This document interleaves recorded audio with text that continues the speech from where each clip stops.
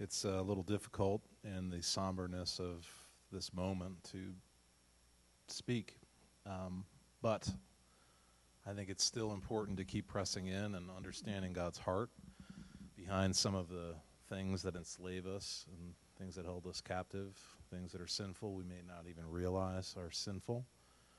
I love and appreciate Alan. Thank you, brother.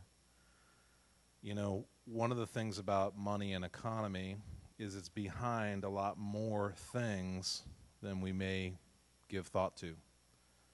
So we're talking about abortion. Well, one of the chief drivers of abortion is the economics of affording a child.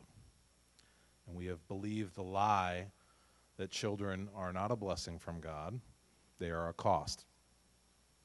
This fuels a big part of it, because we've made ourselves God, as Alan was also alluding to, by forsaking him as Americans. The church needs to rise up and be a light and a lighthouse, shedding light to the Democrats and to the Republicans, because we have tried for a variety of reasons to align ourselves politically, and sometimes that becomes too tight of an alignment, where all of a sudden, instead of the church being the light and the lead, it's the other way around, where we say, well, we have to have so-and-so and such, so we'll make a compromise to get what we want. And the church, no matter what, on any of these issues, I think still has the responsibility of standing up and speaking the truth and that light. But economy touches sexual immorality. Who benefits from sexual immorality but all the people who are in the sexual slave trade, the business of pornography, the business of television, movie, whatever it is. I mean, there's a lot of money to be made in that as well. I was just thinking about what happened with Robert Kraft. So we're from New England. He's the owner of the Patriots. He's Jewish. He just won a Peace Prize in Israel for his philanthropy. And the guy got caught, busted in a massage parlor. There's a massage parlor in this building. I don't know what's going on there. Maybe it's a great massage parlor, but maybe not. And so behind that, we may sometimes rationalize as people, it's just a little favor. It's just a little thing. It's just a little something. It's not going to hurt anybody. But what they found out behind that traffic, that ring that was going on in Florida, was that people were being kidnapped over in China and these other places and dragged over here against their will and put in substandard conditions is bad. It's not just as innocent as a transaction or what have you, and someone made some money and, at least they're alive and they're getting paid. Well, not really. They were dragged here against their will or whatever. I mean, it gets all out of whack. People do a lot of things and are motivated by money. Brother Alan brought up greed, and greed is not good, as it was once said the opposite by one Gordon Gekko of the movie Wall Street, and he was trying to make the case for greed is good. But we rationalize, even in the church, even amongst believers, that greed is good, because look, if we're doing things to make money and the money we make helps the church or does mission or does this or does that, or it brings good and a blessing and God wanted that blessing for us, we have to be careful, because the source of all good and blessing is God, not this money when it becomes animated. So money is a tool. It's neutral in itself. It's just an instrument. It's just something that can be used for good or bad. But when the devil gets a hold of it in our hearts, there are spirits behind it that charge it, animate it, and like, oh man, if I don't have this money, then I won't be able to do. If I don't have this money, I can't take care of that child, then I have to, I got to have that abortion. And so when a spirit gets behind the tool and the devil's in it, that's where it gets all messed up. And for as bad as greed is, fear of a lack of money is probably even more insidious and can plague the church. Well, what happens if I don't have enough money to pay rent? I have this, I have that, I have this income, I have this coming in, I have that coming in. Now, will I make it? We as Americans rely on ourselves. We trust in ourselves, even within the church. I'm guilty of this. We feel as though we can control things, make it happen. American exceptionalism is because we can do it. We have the can-do attitude. But really, when push comes to shove, we take our next breath, our next heartbeat. That's on God. We can't do anything about it. We can't control it. We can't make it happen. We can't put our best foot forward. We can't, as a type A personality, manage it into submission. So when you really uncover it all, it's about who do you trust.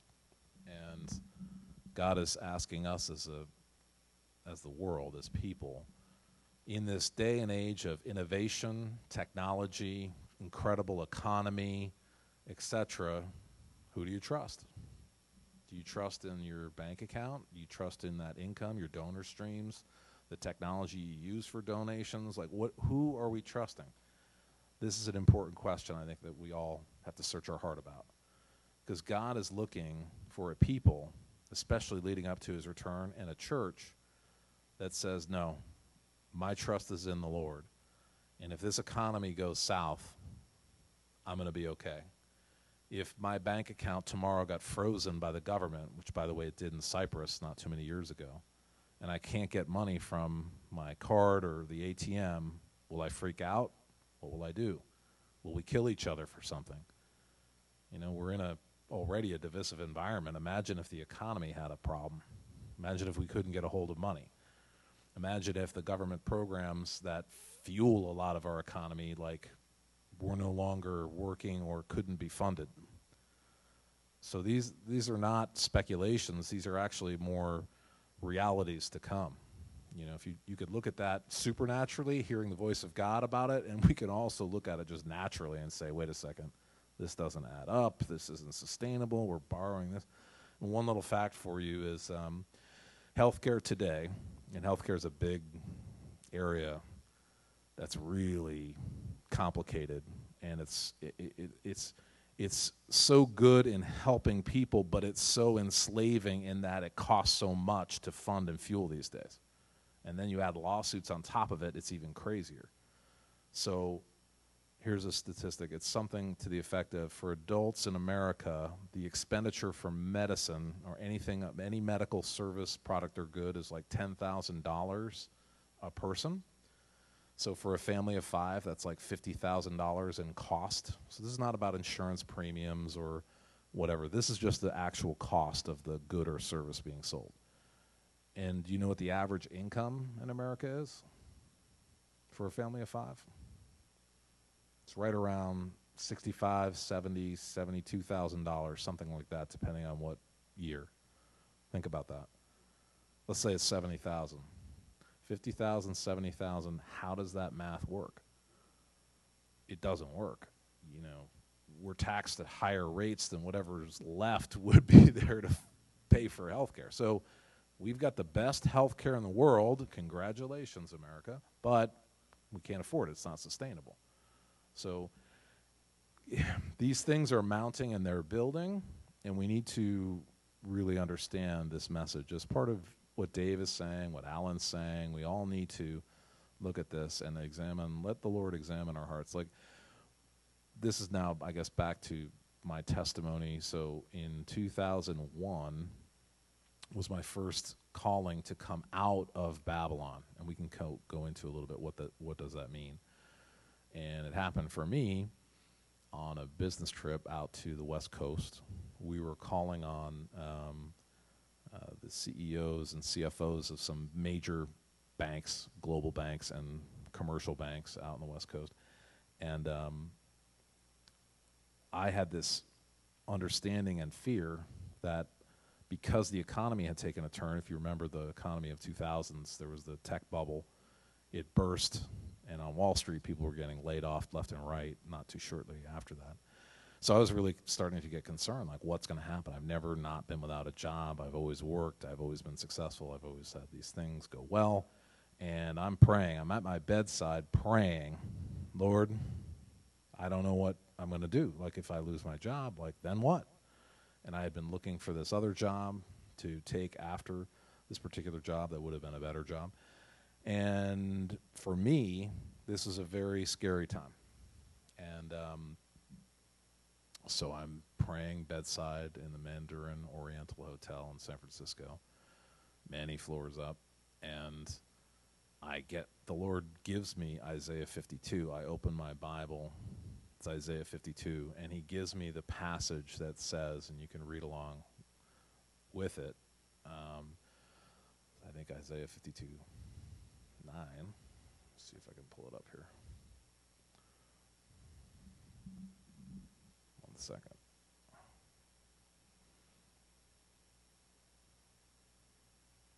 And so some context as I'm pulling this up. Isaiah 52 is a parallel reference to Revelation 18. It is a call to come out of Babylon. So why did John the Revelator get the same message for the future, Revelation 18, as the people of Israel got the message back in Isaiah's day? He was forecasting the time where Judah would come out of Babylonian captivity, not too many years in the future, probably hundreds, I guess. But he wasn't speaking necessarily, although the scripture can have dual meanings, right? He wasn't speaking necessarily of the end time coming out of Babylon. But he was speaking of the Israelites coming out of Babylon. So anyway, in verse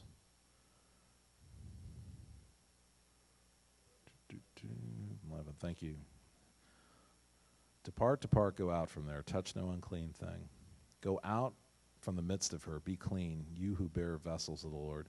For you shall not go out with haste, nor with flight. For the Lord will go before you, and the God of Israel will be your rear guard. And this was my message. So I'm concerned losing my employment. What will I do from here? And the Lord is saying to me, I felt like this was a comforting scripture. Like, okay, Greg, you're going to leave where you're working today, but it's part of my plan. You're going to come out. Now, I had no idea what that meant. I did not know this meant coming out of the symbolic Babylon that we'll get into a minute of what are these systems and what does Babylon look like today. But what I did get out of it was like, okay, the Lord's got me. He's comforting me. He's saying it's not going to be in haste or flight, but you're going to leave. And don't touch any unclean thing, like leave behind whatever concerns or hang-ups you had about that last job, like I'm taking you out, I'm moving you on. So little did I know that this is going to be a life message, this coming out of Babylon. Also a message for the church. And this, when I met Jonathan back in 2010, this is where we found our common ground out in the parking lot of Grace Chapel in Lexington, Massachusetts. Hey, you've been studying Babylon? You got that word?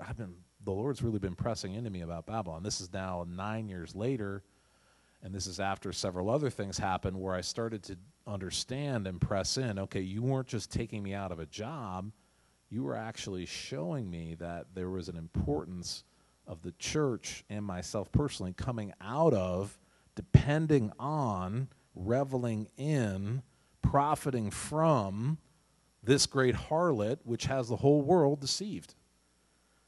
So you might think, oh, great, come on, like capital markets, capitalism, it's good, it's God. Well, I'm not sure, because while money is in itself an instrument and innocent, are our capital markets and are our capitalistic system today innocent? And I would proffer to you it's not. It's not innocent. We talked about the illicit things earlier, abortion industry, sexual immorality. Let's just talk about banking. Why did the financial crisis happen in 2008? People were getting exploited, and by the way, it was a co-responsibility, right? So people were being exploited with high interest rates in what were called subprime loans for homes.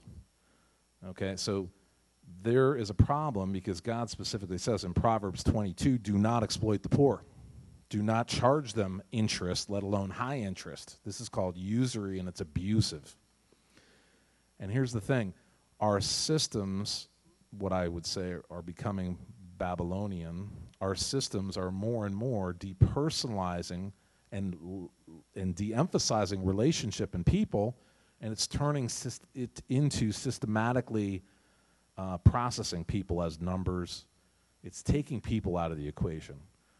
You may understand today, and many of us all have mortgages. Well, God never intended for us to be in debt as believers. He never intended us to give our houses as surety. But sure enough, I did, because that's the American dream. That's the American way. That's what you do. It's tax efficient. You get a deduction. You invest the difference. There's all sorts of ways of rationalizing it, but this ultimately becomes oppressive, and it enslaves us. So we know debt enslaves biblically. That's also in Proverbs 22.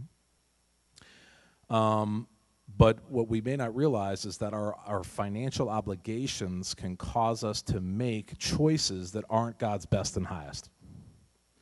So we have our bills, we have our needs, we have our wants, and we can rationalize, like, well, what should I do? People talk to me all the time about, like, I can't afford to live here anymore, so I need to move over here because I'll save money and then I'll be able to meet my obligations. But did the Lord say move? What's the Lord say to do? There's a scripture that speaks about there were two men who were deciding, we're going to go to such and such a city, and we're going to go there for a year, and we're going to make money, and we're going to do what we can to profit for their own benefit or their own welfare.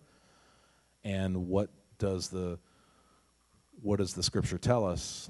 They're rebuked. I think it was Paul, but maybe it was James. We could look at which scripture it is. Thank you. So he rebukes that notion. Like, why are you talking about buying and selling and making a profit and taking business into your own hands when it should be what you ask is it the Lord's will to do this or that or any given thing? So here we're seeing the superimposing of sort of an economic bent, and these are believers, I'm presuming, the way James is writing about it. We're going to do this, we're going to do that, we're going to have these plans. It's, again, self-sufficiency, money, self-sufficiency, desire for the gain or what have you.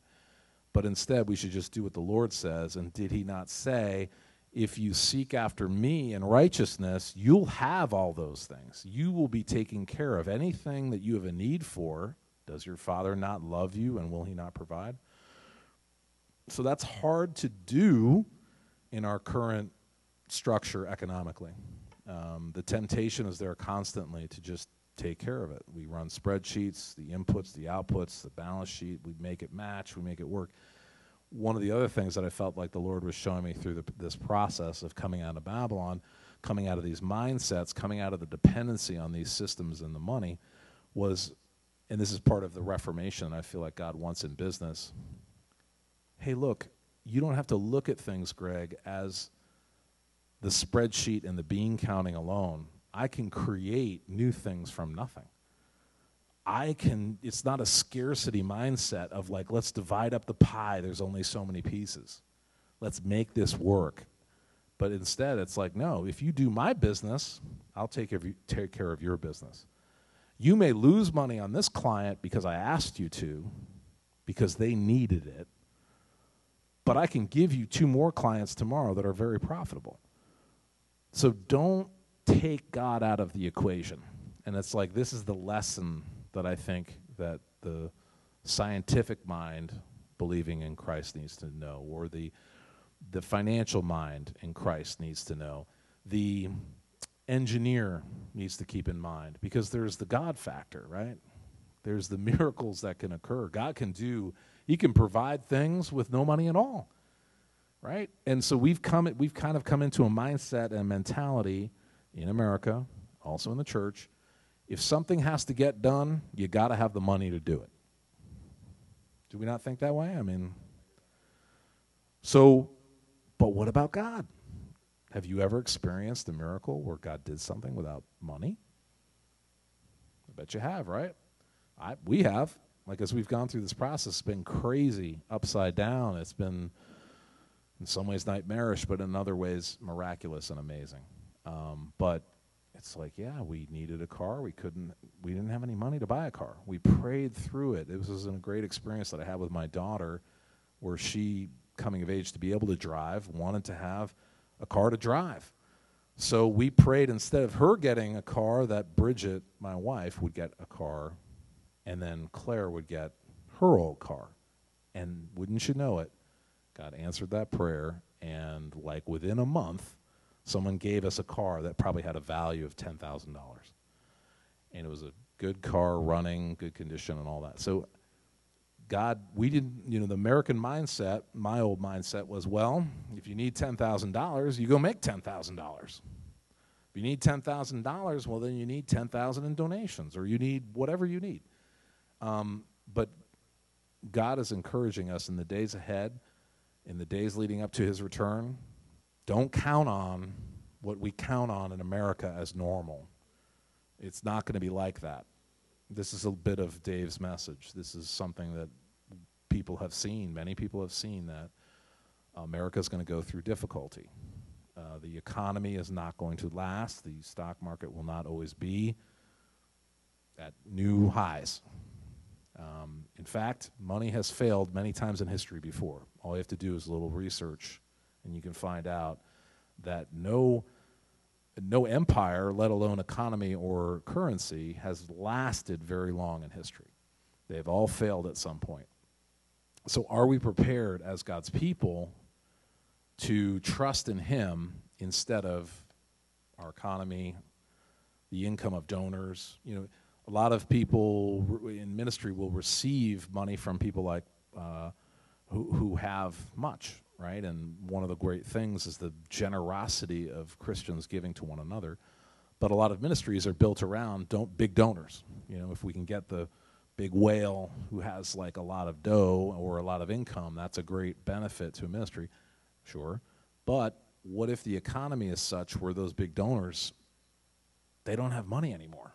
They don't have that big income anymore. Have we thought about that? What will happen? How will it work? And if you look at Jesus' ministry, I think it's very instructive because he never depended on money for much of anything.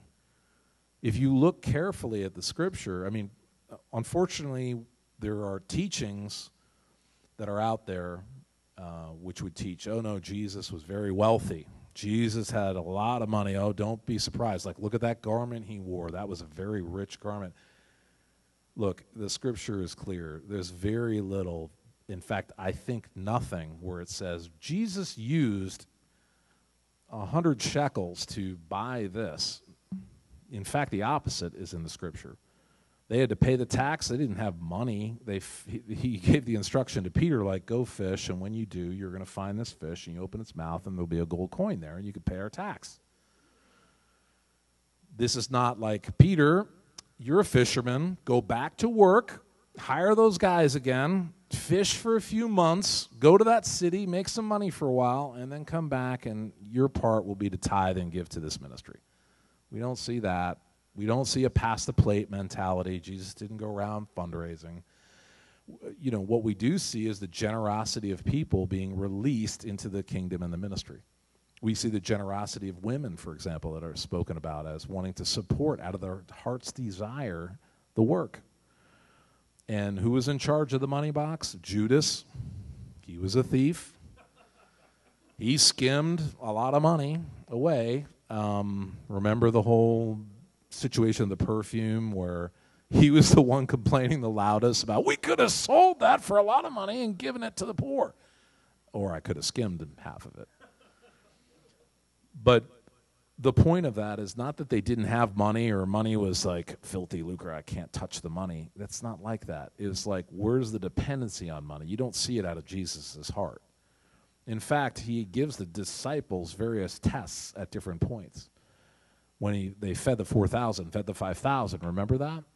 Well, one of the responses, Jesus always, and I love how he is such a great teacher and discipler and role model for us as a leader. He turns to his disciples and he says, you feed them. They're hungry, yes, they are. You feed them. And so they came up with their idea of how are we going to do this.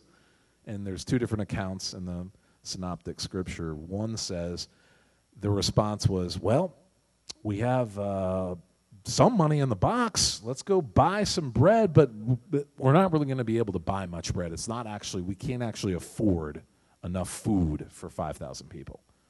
Another response was, well, send the people to buy their own food. Like, let them figure it out. We can't solve it, so they'll do it. And of course, we know Jesus had neither one of those solutions. He said, no, there's a better way. Let's use what the generosity of this boy is willing to release, and let's pray, let's bless it, let's multiply it. So there's a kingdom concept without money, which is a multiplication concept. God can use the money or not use the money. In this case, he used no money, but all those people were fed. There was an abundance. There was bread for all. There was fish for all. There were 12 basketfuls left over. Okay, so if our economy doesn't support our donations or collapses or we have issue, there are ways that God has. We've had to live that life, as Jonathan was explaining, in our family of, well, okay, so we don't have any food, but we know God's going to provide, so how's he going to do it? And people send us food, gift cards, grocery sacks. You know, we go from nothing in the cupboard to the same day, like 3 times more food than we've ever had in the cupboard. And how do you figure that? Like there was no money that was transacted. It was just the generosity of God sending people. Just like George Mueller, you know, the famous story about the orphans and not having any milk or bread that morning, and God just sent people. So it's to say, in the midst of our trillions of dollars of economy and debt and the power that is behind money, there's a greater power. It's God. And he can do it without money. He could do it with money too. He can release plenty of money. But I think what he's wanting to do with the bride, and this is this message, is man does not live by bread alone, but by every word that proceeds from my mouth. You know, the temptation of Jesus to turn the stones into bread was the temptation of the flesh, I'm hungry, but it was also the temptation of take it into your own hands and you can make your own provision. You can make your own bread, which is like a euphemism for money. And we know that that's not right. And he, of course, refused it. But also there was the test for the Israelites, right? It was the test in the desert to receive from God supernaturally. No money was going on in the desert either. There was no, like, we got an income, we bought our goods. No, they had simple food from the manna from heaven. And God required that of Israel. So let's think about that and process that as we have personally, as a family, have gone through our desert time, trusting God. Sometimes you just get what you need, and it's simple, but it's adequate, and it can even be in abundance. And why did the Israelites have to go through that trial? It's the same message in Deuteronomy 8 that's spoken. A lot of people will quote Deuteronomy 8, especially of a prosperity mindset or theology, because Deuteronomy 8:18 says, God is the one who gives power to produce wealth.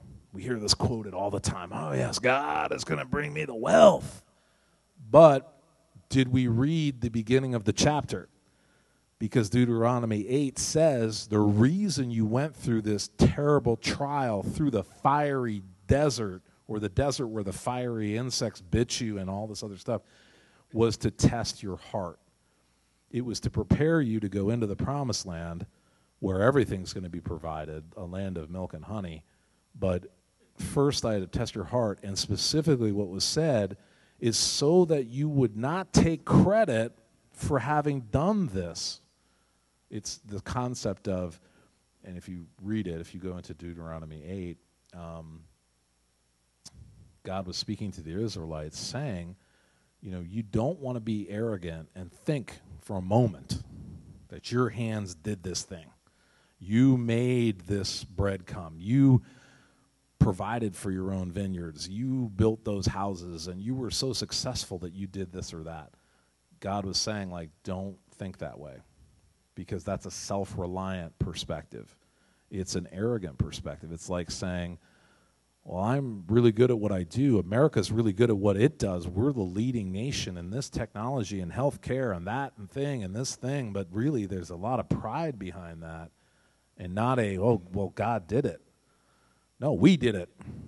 Someone was talking earlier about like the distortion in science about messing with God's creation, and in our own ingenuity we do things.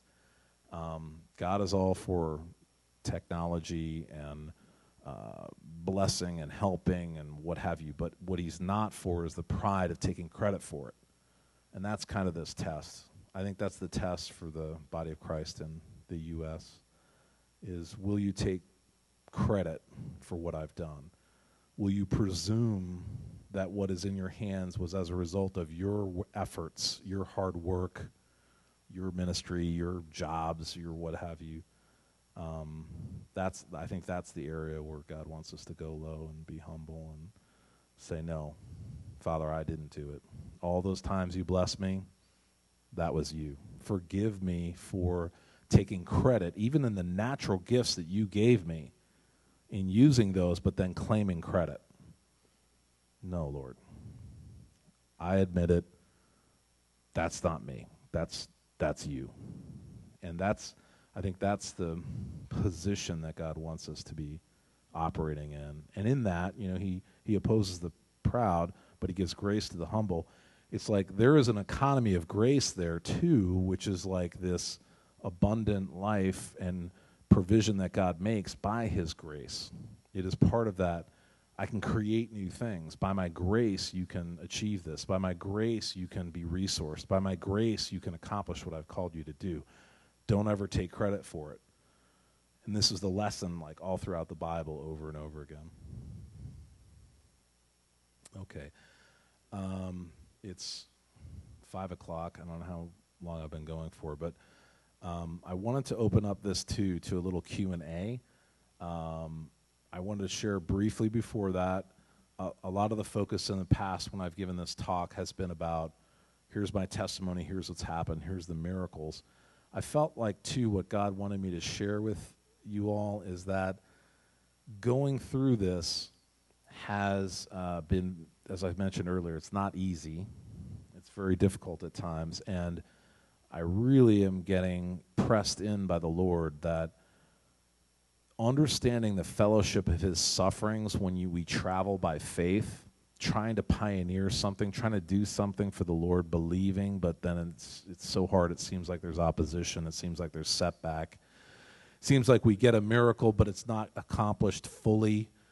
If you've been in a season like that, it's a desert time. It's a pruning time. It's a time that God uses to refine us for sure, but it's also a time, and this is what I'm kind of wanting to speak about or testify to, of where it's not any problem in you. It's just I'm asking you to endure this suffering because I'm worthy. I did it for you. This is the fellowship of his sufferings. And if you want to see the power to help people, if you want to see the resurrection power to be applied, we know from Philippians 3 that we need to not only have the sharing and the understanding of Jesus' resurrection power, but also the fellowship of his sufferings. And there's nothing wrong with you or with me necessarily if we're suffering. I think a big part of persecution that we've dealt with and faced is from the church and from good Christians who believe, I don't think this is right theology, if you're doing what God wants you to and you're in the will of God, you're blessed by God and things are going to be smooth sailing. Favor is going to pop out for you everywhere. And you will be wealthy, you'll be well off, everything will be well with you. That's kind of this Americanized understanding, unfortunately, for somewhat, that's not a true full picture of Christianity. Like, look, there is a part of this which is totally true. Heaven is abundant and amazing, and it's going to be incredible, right? Heaven on earth is going to be incredible in the same way in the millennial kingdom when all things are restored. So there's no doubt there's treasure in heaven. There's beauty in heaven. There's abundance in heaven. There's prosperity in heaven. There's no lack in heaven. There's no sickness in heaven. There's no nothing in heaven. That's bad. So if that's prosperity theology, that's true. But the problem is we live in a life where we are training for ruling and reigning with Christ. We are living in a life that is evil is in this world. People are suffering. We are waging a battle. It's won on the cross, but it has to be acted out in the church. And people are going to suffer through that. We are going to suffer through that. That's what Jesus said. In this world you will have trouble. He didn't say in this world it'll be like heaven. Once you know me, heaven on earth. No, he said in this world you will have trouble. But take heart, I have overcome the world. So our calling in this life is to be overcomers, not really just going through and being blessed. No one likes pain. No one likes to suffer. You know, the scripture says there will be no more sorrow, no more tears, no more suffering. That's what we all want. But are we called to that in this hour? Are we called to that now? Or are we in a situation where it's a life and death battle over men's souls who are going to hell? Is it worthy? Is it worth it to have the fellowship of his sufferings in order to see this come? I think it is. I think that's what the scripture talks about. But it's hard to go through. It's hard to endure. It's hard to endure that pain.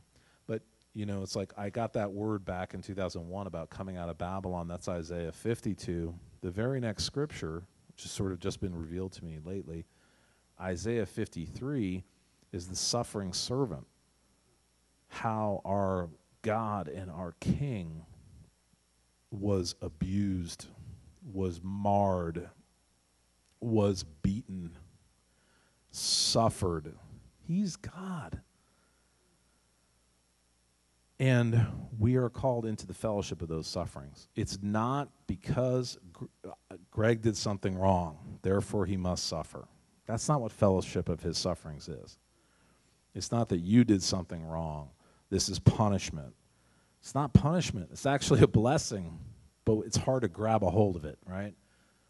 That, you know, we know the scripture. It's easy to say. The one also from James that says, count it all joy, my brothers, when you endure trials, when you endure suffering, when you endure pain. That seems crazy, upside down. Like, who wants to suffer? Nobody wants to suffer. But yet, if we understand it, that we're going through this life, and whatever we must suffer temporarily to identify with Christ in what he did for us so that we can help others, so that we can be the peaceable fruit that God wants to release into the earth, so we can have a compassion for people who are also suffering, so that we could be used as pliable, moldable instruments on the potter's wheel. That's good. That's good. So we should count it as joy because God can use that. And there's nothing wrong with us. You know, I think that part of this, the lie of the enemy, is that when we suffer, there's something wrong with you, with God. Someone's got to be to blame for this suffering. It's like, not necessarily. Like, it's just maybe required of us to endure, to fight the good fight, to keep going, to have that thorn, even if it means by God's grace we overcome it rather than it being removed. God will use it. I think Paul is wise when he says, I've learned how to be content whether I am abounding in the heavenly provision and the wonderful things of God or abased. I go through shipwreck. I go through trial. I've been beaten with 39 lashes multiple times. I've gone through this. I've gone through that. He did it for the joy of the Lord. He did it for God's purposes, you know. So it's in our country, we should embrace that if it's the will of the Lord as Christians to say, you know, it's worth it.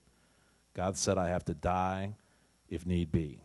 We have to die if need be. We have to put it all out there. We have to say nothing held back, nothing preserved, Lord. We turn it all over to you. We have to release it all over to you. We have no right to have anything without you. That's not right. You said that the man will lose his life, and then he is able to find it. But if he tries to save his life, he'll lose his life. This is the same principle. That doesn't sound like heaven, but it's a requirement of surrender. It's a requirement of humility. So we come out of Babylon. We come out of the dependency on any system, any money, any economy. God can do it with or without that. We must suffer through what we will in this life, in this world. But we know that the truth in Isaiah 54 is equally true, and we ultimately will enter into, which is stretch out, expand your territory, restore the waste places, receive the restoration of the Lord, receive the healing of the Lord, receive the expansion of what God calls you to. And though I turned from you for a while, yet I love you, and I'm planting you anew. So this concept of coming into the promises of God, living the kingdom life today, ushering in the millennial kingdom, believing by faith for that, receiving those promises, even yet while we must go through what we will, this side of life, this side of Jesus' full rule and restoration. So it's like this continuum of all those things. It's coming out of Egypt, it's going through the trials in the desert and the difficulty, and it's coming into the promises. For God's purposes, for his glory. So it's just about, for me personally, it's about learning how to live in that paradigm and to go through some of these sufferings. I mean, it is hard when you are at the risk of being thrown out of your house onto the street for 10 years long. That's hard to deal with for a long, long time. And but God always makes a way of escape. He always makes a way of provision. He always makes a way of a miracle to get us to where we need to go. And I think that's the lesson. That's the understanding, is like not your way, Greg, but my way. Not what you want, but what I want. And in that way, we can be in a position to really multiply for God, to multiply for him and his kingdom. So do people have any questions you want to ask? Anything about what is it about this coming out of Babylon? What is it about this trusting in God instead of money? How do we do that? Any question is fair game. Anything you guys want to ask, and we can just go into a deeper conversation and let the Holy Spirit shed light as to what he wants to say. So I kind of wrestled with God to ask this, but I really feel unction to. Suffering. I got to make a confession that at times I feel ashamed to take out a bottle of medicine in the church. I feel really exposed right now and vulnerable. Yeah, I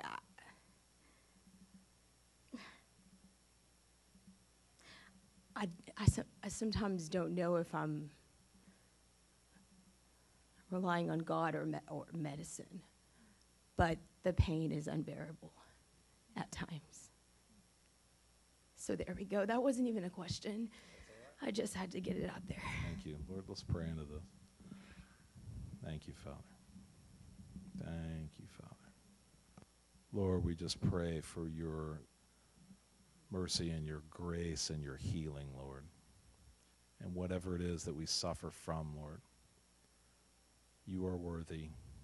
You will get us through. Lord, we thank you for your grace to endure.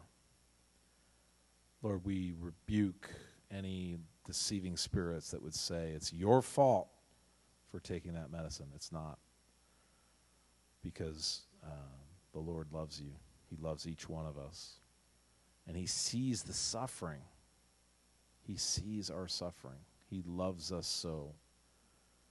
He doesn't want us to blame him, and he doesn't want us to blame ourselves. And, in this world we have our trouble. But, even what we're seeing right now, this dynamic in the moment of where the body of Christ can come together and comfort those who are mourning.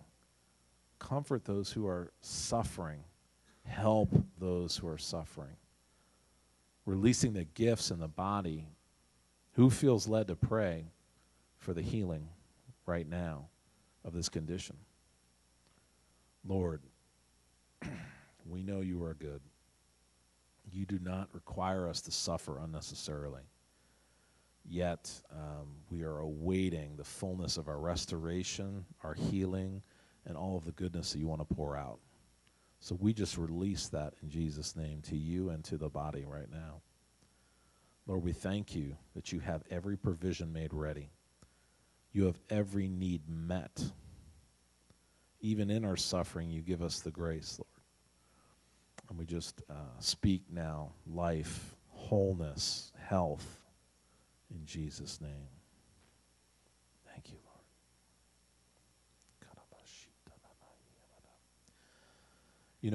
Part of what you're wrestling with and what I've wrestled with, and I mentioned this briefly, is like, okay, if I'm suffering, what's wrong with me?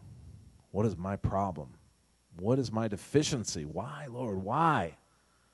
And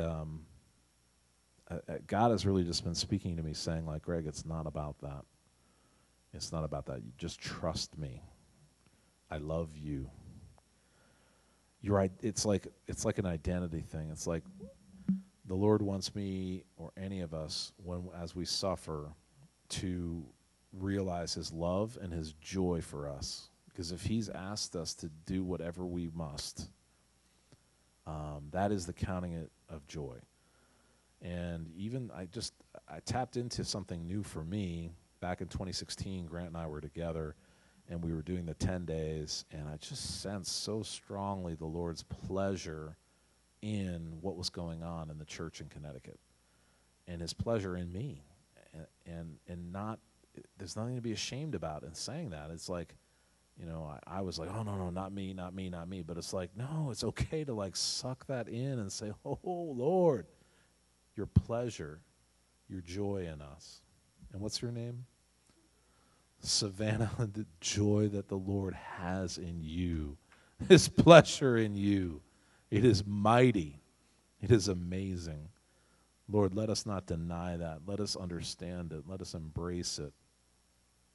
You love Savannah. You love us, Lord. You pleasure in us, Lord. Oh, you love humanity, Lord. Oh, God. It is a struggle in this life sometimes, Lord, but yet you have promised. You have promised that there will be that day where there is no more tear. There is no more pain. There is no more suffering, Lord. But yet people are suffering right now. It is our responsibility as a church to respond, to step out and meet, be your arms and feet, be sent out, Lord, for the broken, for the lost, for the needy. Lord, forgive us for where we have simplified things. We have not acknowledged your reality. We have tried to come up with doctrine to explain you. That's not right. Lord, show us your way. Show us your mercy. Show Savannah your touch today, Lord. Lord, forgive us where we've judged situations. You said, judge not others, for you will be judged in the same measure. We don't understand why people suffer sometimes. And Lord, if we forgive us for where we have misjudged others who suffer, where we have presumed to be like God the judge when we had no business, because we don't know. We don't know what people have been through. We don't know the full story of what's going on. We don't know that individually, Lord. But you see all. You love us no matter what. You love us when man does not, Lord, but you've called us to love our fellow man as you love us. And let us be that. Let us be that flowing out, pouring out, Lord. If one must suffer for the benefit of all, then so be it, Lord. Let us be that one. I think it was Isaiah who said, "Here am I, Lord, send me."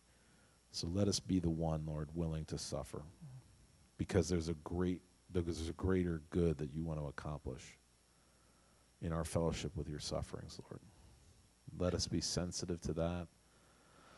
Lord, let our identity, this is sort of my lesson of the recent time, let our identity be nothing more or less than your love for us and your pleasure in us. That's it. We don't need to be, our identity doesn't need to be anything else. That's it. Your pleasure in us, your pleasure in Savannah, your pleasure, your love, your desire for us, Lord. That's our identity. That's why we exist. That's what we live for. Your love and your pleasure. And Lord, from that, let us draw joy, which gives us strength to run the race and endure whatever we need to.